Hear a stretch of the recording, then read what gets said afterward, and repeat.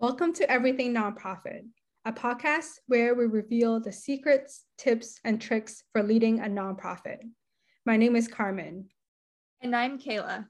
As nonprofit founders, we know firsthand how challenging and overwhelming it can be to build a nonprofit from the ground up. This is a podcast for nonprofit executives by nonprofit executives. If you need advice on starting your own nonprofit organization, or are looking to expand your knowledge of nonprofit operations, stay tuned.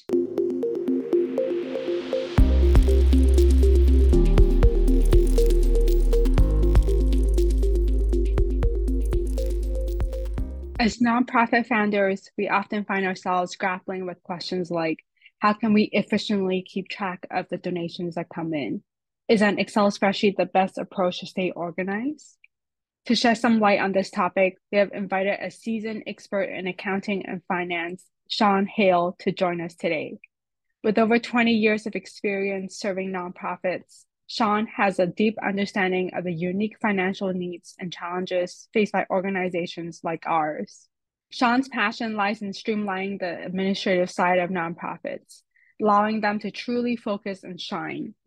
Throughout his career, he has implemented strategies that reduce waste, generate new revenue streams, boost staff productivity and morale, enhance financial transparency, and minimize risk. Sean has also helped boards and management to navigate complex situations and consistently left the organizations stronger and ready for the next stage of growth. Today, he gets to lead a team of outstanding nonprofit accounting and finance professionals. Together, they provide temporary and ongoing services to small and mid-sized nonprofits so they can have the back office support they need for the whole organization to flourish. Additionally, Sean is the co-founder of Philanthroforce, a nonprofit capacity builder that makes it easier for nonprofits to find the right consultant. It's great to have you join us today, Sean. My pleasure. Thank you so much, Kayla and Carmen, for having me on your show. Sean, before we dive into the nitty-gritty, I would love to hear your thoughts on the contrasting accounting practices between nonprofit organizations and regular corporations. How do they differ in your experience? It's always fascinating to uncover the unique financial management approaches for nonprofits and how they set them apart from the corporate world. Thank you for asking that. And, I won't be able to give the definitive word on that. For that, you might want to get like a couple of accounting professors into the room, but I can certainly share from my point of view that some of the differences are just superficial. Like in for-profit, you might talk about a profit, right? The amount of money that you have left over after you pay all your expenses. Whereas in a nonprofit, they might want to talk about surplus. Some nonprofiteers cringe when they hear the word profit. And so there are some vocabulary differences there, even though the underlying concepts and the way the work gets done would be the same. And most of the accounting principles are the same, but there's a big difference, and I've seen this too many times, in the chart of accounts. Chart of accounts is just a fancy term for the way that your bookkeeping is organized. I've seen too many organizations where they ask their cousin who's a CPA, because, well, my cousin's a CPA, they can get us all set up for our bookkeeping. And their cousin might be a brilliant CPA for a Fortune 500 company or what have you, or for a construction business or whatever.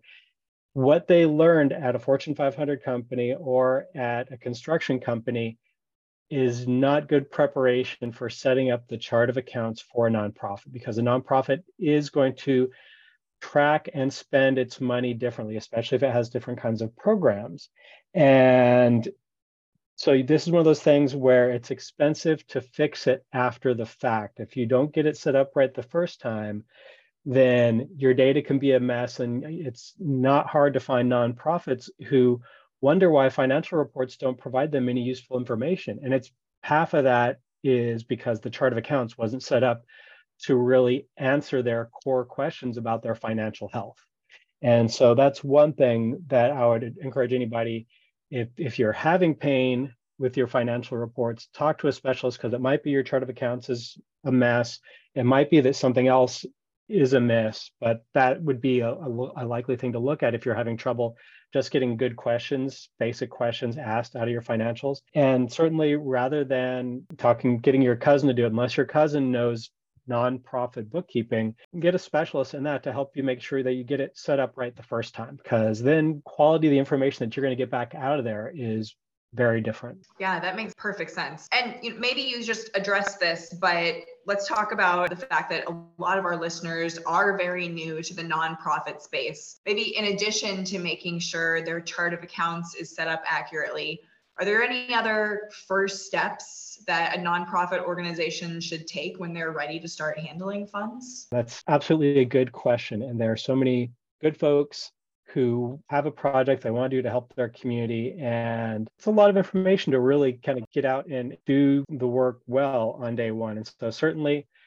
I would encourage everyone who is getting into setting up a nonprofit to get good training for yourself and your board of directors, because it's really important to understand the difference between board and staff, and also for the board to understand what their roles are and their responsibilities. Being a board member is not just fun and games, although it can be fun and games, but there are real legal duties and consequences if you don't do those duties well. So it's not just, getting together with your friends and having a glass of wine, although it can include that. Sometimes the board trainings, if they're just an hour or two, may not dive deep onto the financial part, but it might be the least fun part of it for some folks, because numbers can cause anxiety for a lot of folks.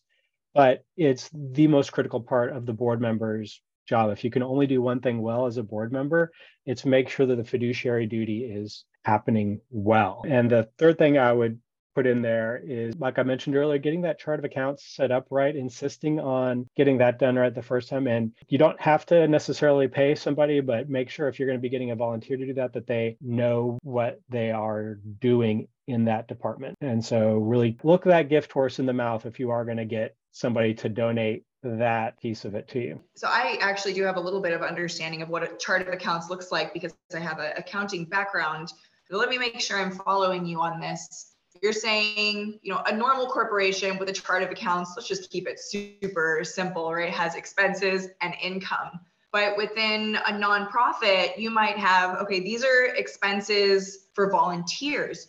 These are expenses to keep our organization running. These are board expenses, or these are different program expenses. Is that what you're saying as far as like keeping those categorically correct? To a certain degree, some of it is absolutely tracking the expenses and the revenue in a way that you might not do if you were running like a small construction company or a landscaping business or something like that. If you're running a landscaping business, you're not going to have like 4 different types of programs, and you're not going to have to report back to your funders on how you spent the money, right? That would be a really awful kind of burdensome thing to put on the person who mows your lawn, that, well, let me know how much of that $75 I paid you to take care of my lawn this week, how much did you spend on gasoline?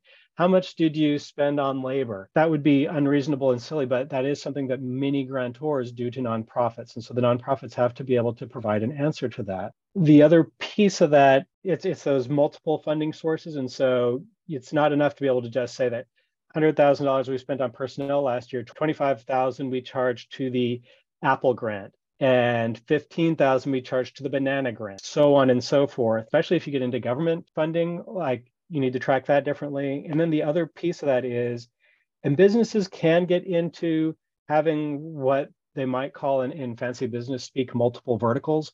For a nonprofit, that would be kind of multiple programs. Nonprofits, even when they're small, they're much more likely than a small business to have multiple programs.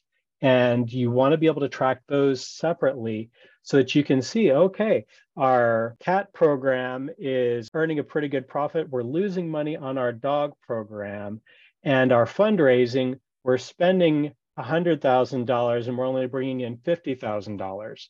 And so to be able to segment those revenue and expenses helps you get a better sense of what's going on. And you can look at that and go, wow, well, if we're spending more money than we're getting on our fundraising, maybe we should revisit how we're doing fundraising. Or the dog program, like, we thought we were running that the same way as the cat program, but for some reason we're getting different financial results. And that doesn't mean that you necessarily kill the dog program, but you look at, well, what is going on here? Are there things that are different enough about dogs that the financial part isn't working out the same way? Or are there lessons from the cat program that we did not carry over to the dog program? Those are questions that you need to answer. And if those are all mushed up into one thing, like you would do if you had a landscaping business, then it's hard for you to separate out are we healthy? Where might we need some extra work? I appreciate those concrete examples, Sean.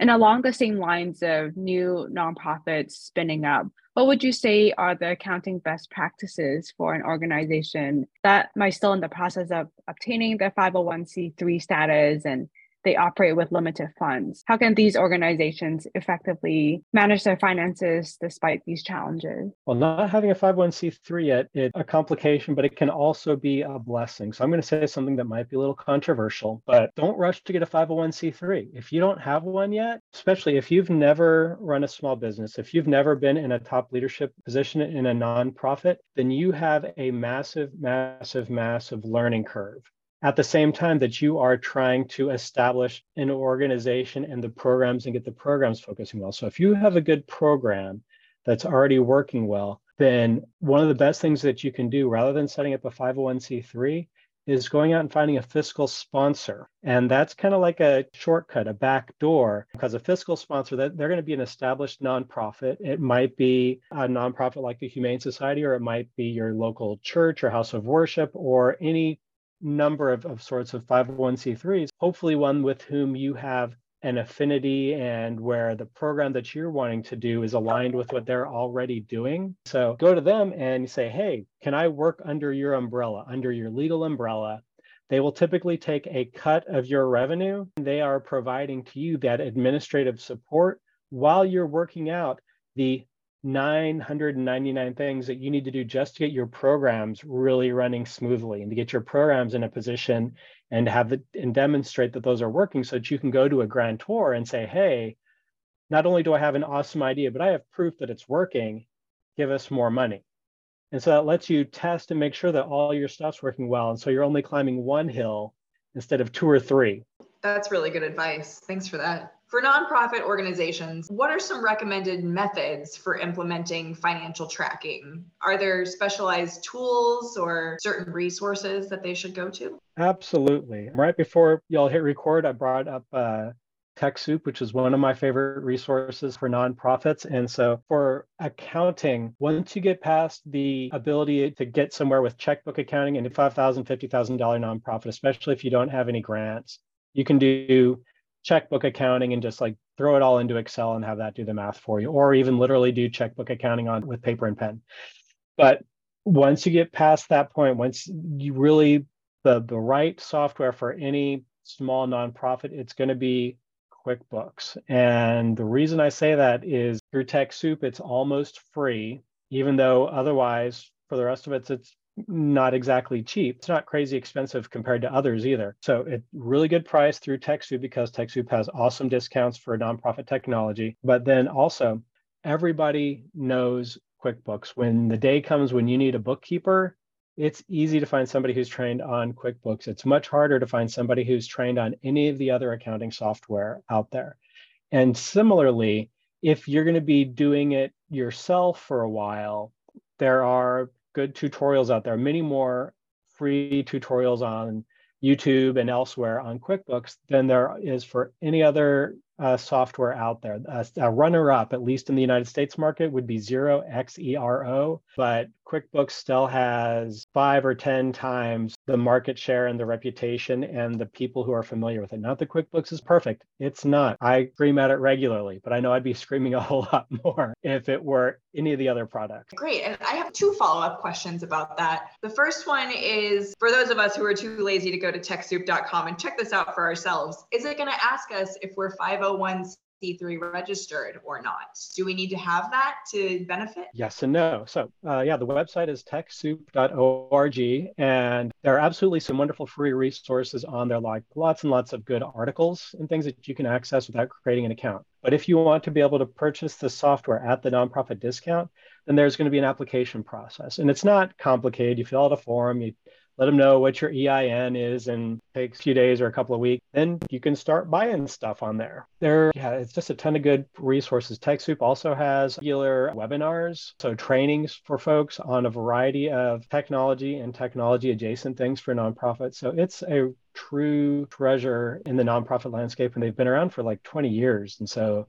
they're not going anywhere. They've been there, they've done that, and they're doing it really well. The next follow-up question then is, so you mentioned doing your accounting through QuickBooks or even, pen and paper, whatever works at first. I know it's probably a best practice to keep your business's expenses separate from your own, right? Gracious, yes. Yes. Challenge that we have run into specifically is we don't have an EIN, so it's very challenging to open up a bank account. And then once you do open up a bank account, there are minimums that come into play. And a lot of small nonprofits don't have those minimums to meet the bank account balance. Do you have some advice for working around this? So the first one is, if you have a 501c3, then you should be able to get an EIN in like 5 minutes. Those are free and instantaneous through the IRS website. But if you don't have a 501c3 and you're handling money, then that means the money is probably legally yours. Well, it belongs to a person, right? Rather than an organization. And so, yeah, the bank will open up a bank account in your name, but not necessarily in the name of a nonprofit that still doesn't legally exist. And so, fiscal sponsorship, again, can be a really powerful and easy way to get going, especially if you happen to already be a member of a faith community, getting them to just help see you through the first 6 months while your paperwork goes to the IRS. But the other thing is then, opening up a bank account with a small balance. Credit unions can be helpful with this. And also there are some banks that are more helpful than others, because ultimately you may outgrow your credit union. A lot of them are pretty simple in terms of the tools they have and the online depositing and the other kind of modern conveniences that we've gotten used to. But certainly check out your credit union, because they tend to be very easy to join and not have like big deposit requirements. But then some banks have earned a terrible reputation, like Wells Fargo, and that's another story for another day. Some banks have done a lot to gain people's trust and to earn it. And certainly one that I'm a big fan of is Truist, Truist. They don't have full national coverage. They're in probably like 15 to 30 states, something like that. And there are others like them that do a really nice job and just have outstanding customer service and don't charge crazy fees. And so I've hooked a client up with them. I've just moved, I'm in the process of moving my business banking from my local credit union, which they're lovely people, but they're just not set up to do some of the things that I need for a business backend. And I'm in the process of moving that over to Truist. That's helpful for us to potentially look into it, because that's something we're struggling with, to find a bank that we trust and that we're able to put our funds into it. When it comes to managing funds from fundraising and grants, what would you say are some common budget tracking errors that organizations often make? Could you shed some light on the pitfalls to avoid in order to ensure effective financial management in these areas? So we already covered one of them, right? The chart of accounts, making sure that gets set up right the first time, and it's set up for the organization that you are today and that you aspire to be in 5 years. So that because when you change the chart of accounts, it's expensive, it's time consuming, and it makes it hard to compare new financial reports with old ones. The other thing that I would recommend, and I've seen this happen too many times, don't use QuickBooks as your CRM. A CRM is a customer relationship management tool, AKA your donor database. Too many good folks have thought, well, QuickBooks, it'll track people's names and their addresses and phone numbers and email addresses and how much they donated. And so why wouldn't I use that as my CRM? And the reason that you don't do that is that's about all that QuickBooks will do in that department. And so when you need to do things like a mass email to all of your folks, or a mass physical mailing, or to find out who gave our organization last year but not this year, those are questions that QuickBooks is not designed to answer quickly. And there are 100 other kind of fundraising 101 things that you have to do, even in a small organization, that QuickBooks doesn't make easy. And I was having lunch with a colleague, and this is a good sized organization, well over 1 million people. They'd been using QuickBooks as their CRM. And I go, what? Like almost spit out my food. because they've been using it as their CRM, like whenever they needed to do a mailing, it would take hours literally to get the data out of QuickBooks and put it in the form that it needed just to be able to do a simple mailing. And so what they did was they hired another development staffer to do that. That's an incredibly expensive workaround to hire another full-time person. Instead, don't use QuickBooks as your CRM. There are really good donor databases out there, some of them on TechSoup, some of them elsewhere. TechSoup does have really good articles to help you figure out which one might be the right match for you, but you're going to spend a lot less in terms of time and eventually in terms of money by getting the right tool for tracking your donors on day one. Yeah, and I can just imagine pulling things out of QuickBooks into Excel and then running all of these functions to clean up the data and the copying and the pasting. And you are preaching to the choir. I totally hear that. Let's talk a little bit about financial risk. What are some of the most effective approaches for identifying and mitigating financial risk in a nonprofit? So we already talked a little bit about getting good training, right? For your board, for your staff. If you're an executive director, if you're the chief of the lead staff person and you haven't done this kind of thing before, be sure to get good training for yourself because there are 100 landmines out there. So if you're a founder, also go out there and get good training. Separation of duties is an important one. This is an accounting concept, and the basic idea, like you were saying, Kayla, reduce your risk. And then if you can't eliminate your risk, but detect it early if something bad happens. And so separation of duties, the basic idea is don't have one person who controls all the parts in the financial process, because it's when you have a single person who opens the mail and deposits the checks and records the money in the financial system and is printing the checks and is signing the checks. If something goes wrong, who's the finger going to get pointed at, right? And also, how tempted is that person ever going to be, right? There's a high level of temptation there because there's nobody else involved in the processes, right? And any person, no matter how much of a saint they are, any of us can have a bad day, a bad week, a bad year. We can make bad personal decisions, or we can have a family member who gets really sick. And so it can start off with, hey, I'm just going to borrow $1,000 from the organization. I'll pay it back by the end of the year. And then that $1,000 turns into $5,000, turns into $10,000. And fraud happens way too often in businesses and in nonprofits. And too often it begins because there weren't good internal controls, there were not good separation of duties. And so that person who felt a little bit of temptation was able to follow through on that temptation rather than, oh, I should not just write myself a check for $1,000. If I'm really in a tough place, I better go talk to somebody else and ask for an advance. P.S. Giving an advance to staff is a terrible idea. But it's much better to have the staff person go and ask for you in advance and maybe even give it than for them to potentially be stealing from the organization, because that's a slippery, slidey slope. Yeah, that makes sense. So at a bare minimum, a separation between who's doing accounts receivable and who's doing accounts payable. At bare minimum, yeah. And I would also add on for nonprofits, even your mid-sized nonprofits, but especially small nonprofits, managed IT is a really good investment. There is a crazy amount of danger on the internet these days. And even if you have a staff person who really loves IT, if that's not their day job, then they're an amateur, and amateurs cannot prevent cyber crime anymore. There's just too much of it. And so have those safeguards. And also IT professionals, they're able to deal with a computer problem or this, that, and the other that we're not experts on. So it really does pay for itself. I've seen too many smart people spend too many hours trying to fix their own equipment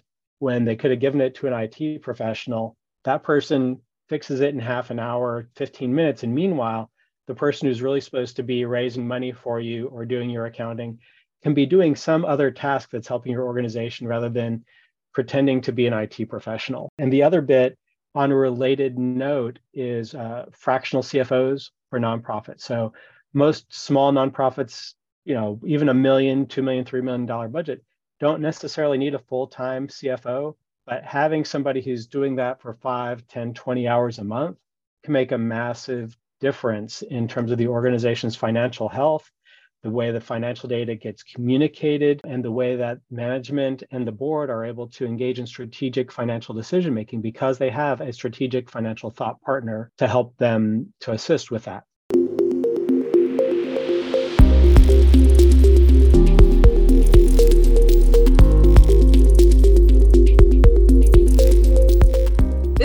podcast is proudly brought to you by Puget Sound Project Management Volunteers.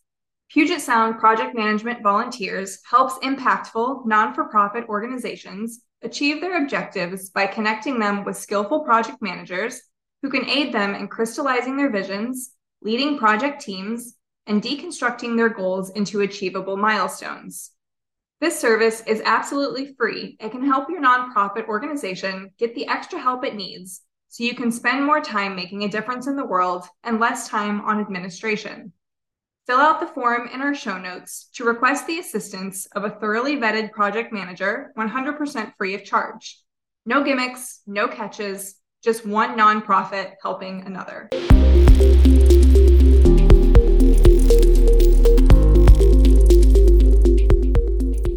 Now let's talk about your work with Hale Consulting. Sean, when you consult with nonprofit organizations on financial management, do you usually provide one-time services or does it turn into an ongoing partnership?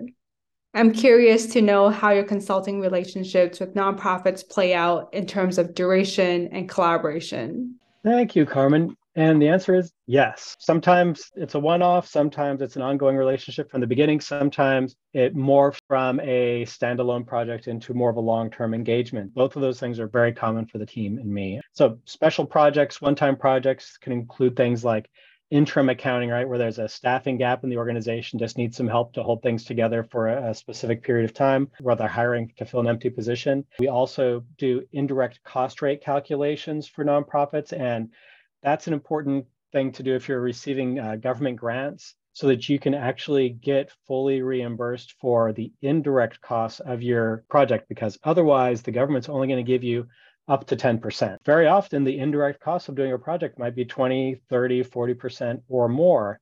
And so if you're not getting that reimbursed from the government, you're having to go out and fundraise for it. And so that's a service that we provide, is doing those calculations. And we also have a service that we call the administrative assessment, where we get in deep with the organization and help them figure out, with all their administrative workings, kind of what's strong, what could use some help, where are there opportunities, where are there threats? They might be really weak on the segregation of duties and the internal controls. That would be a threat.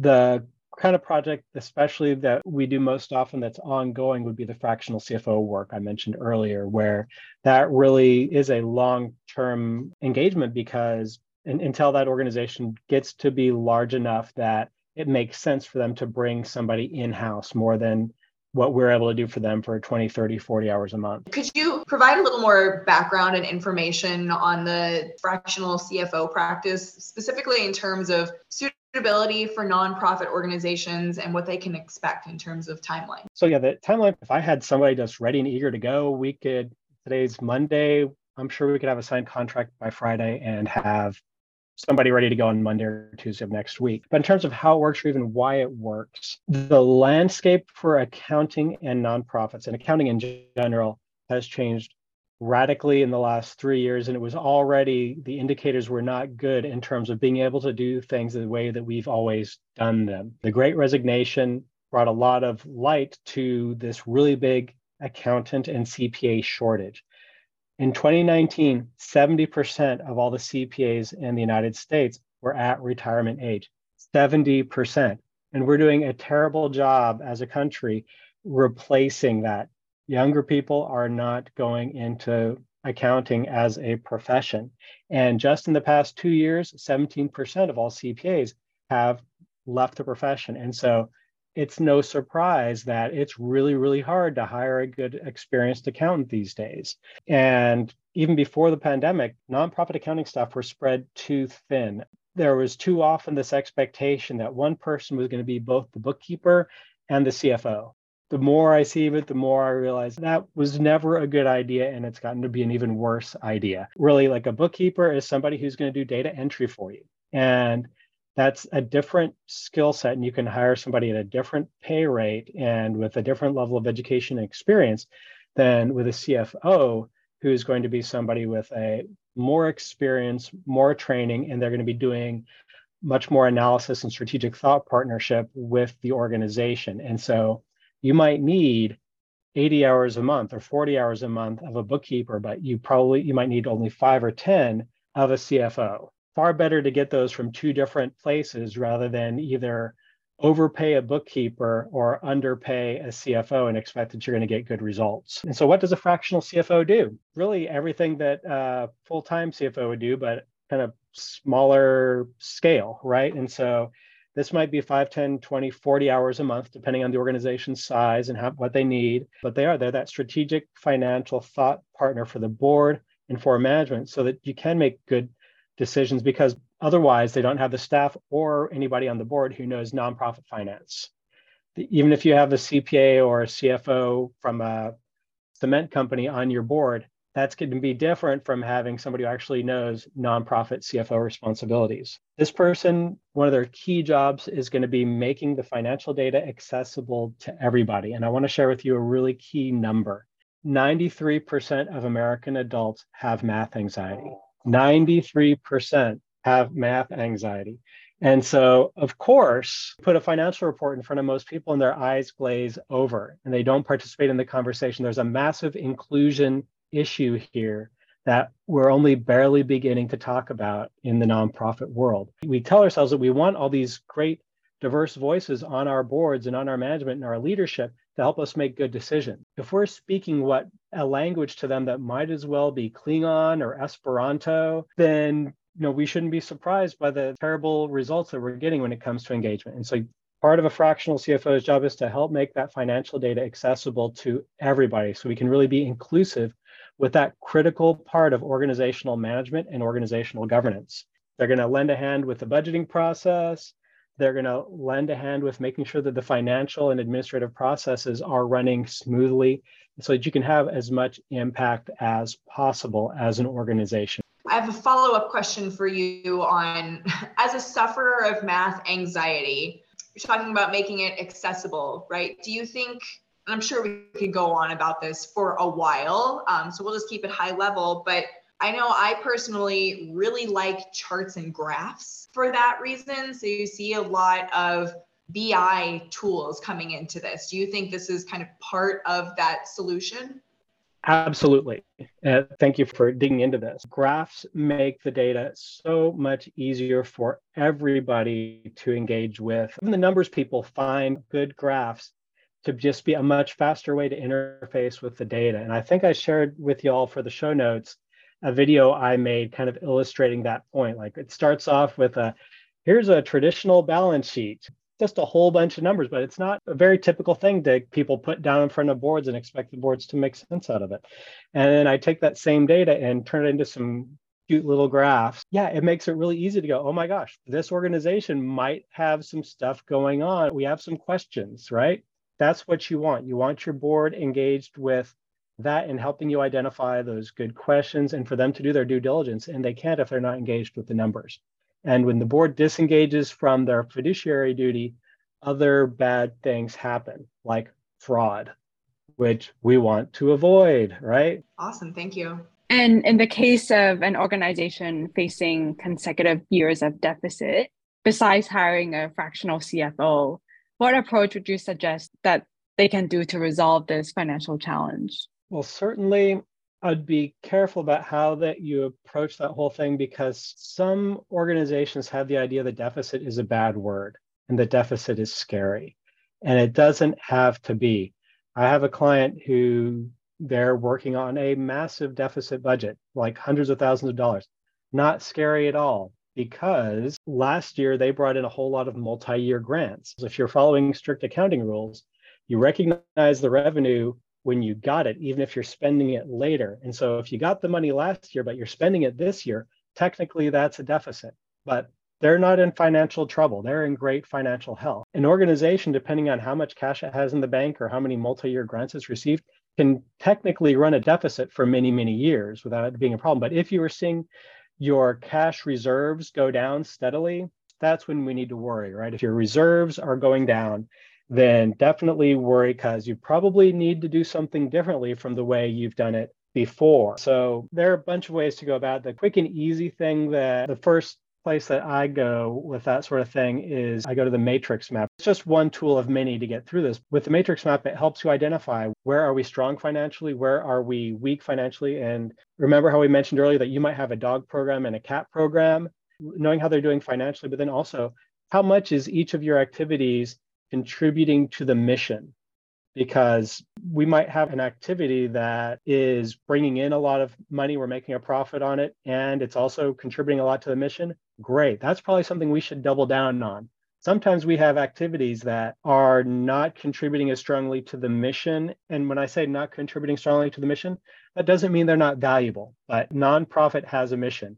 And if you're the Cat Society, then a program for dogs probably has a low mission alignment, right? So you look at that and you also look at the financial performance of it. And if you're the Cat Society and you have a dog program and the dog program is losing money and it's not highly aligned with the mission, then that might be an area where you might need to really revisit its contribution to the organization, especially if you're losing money as an organization. And the matrix map is a great tool for helping engage all of your stakeholders in that question in a way that is less likely to be divisive. If you have to have difficult financial conversations, the matrix map can help make it more objective, because profitability of each program, if you're keeping good financial records, that'll come right out of your financial records. Similarly, like mission alignment, if you're the Cat Society, dogs are probably not a strong part of that. Camps for kids are probably even a further away from the mission, but that'll help you figure out, all right, what do we do differently so that we can stay financially solvent? I like how you brought it full circle to your chart of accounts and keeping good records. You can't make good decisions if you don't have good records. It's so true. So how about the opposite end? In the case of a nonprofit that's thriving financially, how can your services be beneficial? We work with organizations that are in crisis, organizations that are not in crisis, organizations that are getting ready for growth. And any of those are a good candidate for our kind of services. If you're in crisis, we're not afraid of these crises. We've been there, done that, and we're happy to help put out the fires. And sometimes you need a specialist to really put out the fires and get things back on firm footing. If you're not in a crisis, what is the old saying? An ounce of prevention is worth a pound of cure. Because once your organization is on fire, the fix is 10 times as expensive as it would be if we had dealt with it when it was just a teeny tiny little problem. So getting your back office really strong and resilient is a critical thing, and there are too many organizations where they thought, well, everything's hunky-dory and they're just going along for years and years and years and years and years. And then suddenly something happens. Their bookkeeper / CFO of 20 years suddenly quits, but it happens all the time. If it's been one person doing all your administration for many years, there is a high risk that person is going to quit on you suddenly. That in itself is a risk, and you don't want that to happen. A good fractional CFO can help come in, identify that before it becomes a problem, and help you get the things in place so that even if that person wins the lottery tomorrow and goes off to Tahiti, you are set up so that you don't miss a payroll, so that you don't miss paying the bills, so that you don't miss giving those reports back to your grantors so they continue to give you money to do your good program. And also, even if things have been going hunky-dory, do you in management and to the board, are you really having good engagement with your financials? Does everybody really understand what's going on with the numbers? Are you making good strategic financial decisions? How about the budgeting process? Is it relatively pain-free, or is that just awful? How about the audit process? Is that like the worst time of the year for folks, or is it just a minor inconvenience? It's always going to be at minimum a minor inconvenience, but if it is a massive pain point, there are opportunities for improvement. Excellent. And if our listeners want to connect with you or find out more about your consulting services, get your expertise on accounting and finance, where can they connect with you, Sean? Thank you for asking. Absolutely, I'd encourage folks to follow me on LinkedIn. My name's Sean Hale, Seanhale. And I'm pretty active on LinkedIn in terms of postings, and not just accounting things, but a lot of nonprofit news, a lot of leadership related resources. So check that out. My website is another great spot, www.seanhale.org. And you'll find a bunch of blogs, including blog posts that cover a lot of the same topics that we covered today. Great. Thank you, Sean. I want to express our sincerest gratitude for your generosity in sharing your invaluable accounting and finance experience. The show notes will abound for this episode, which is really exciting. We're excited to share all that you have to offer with our listeners.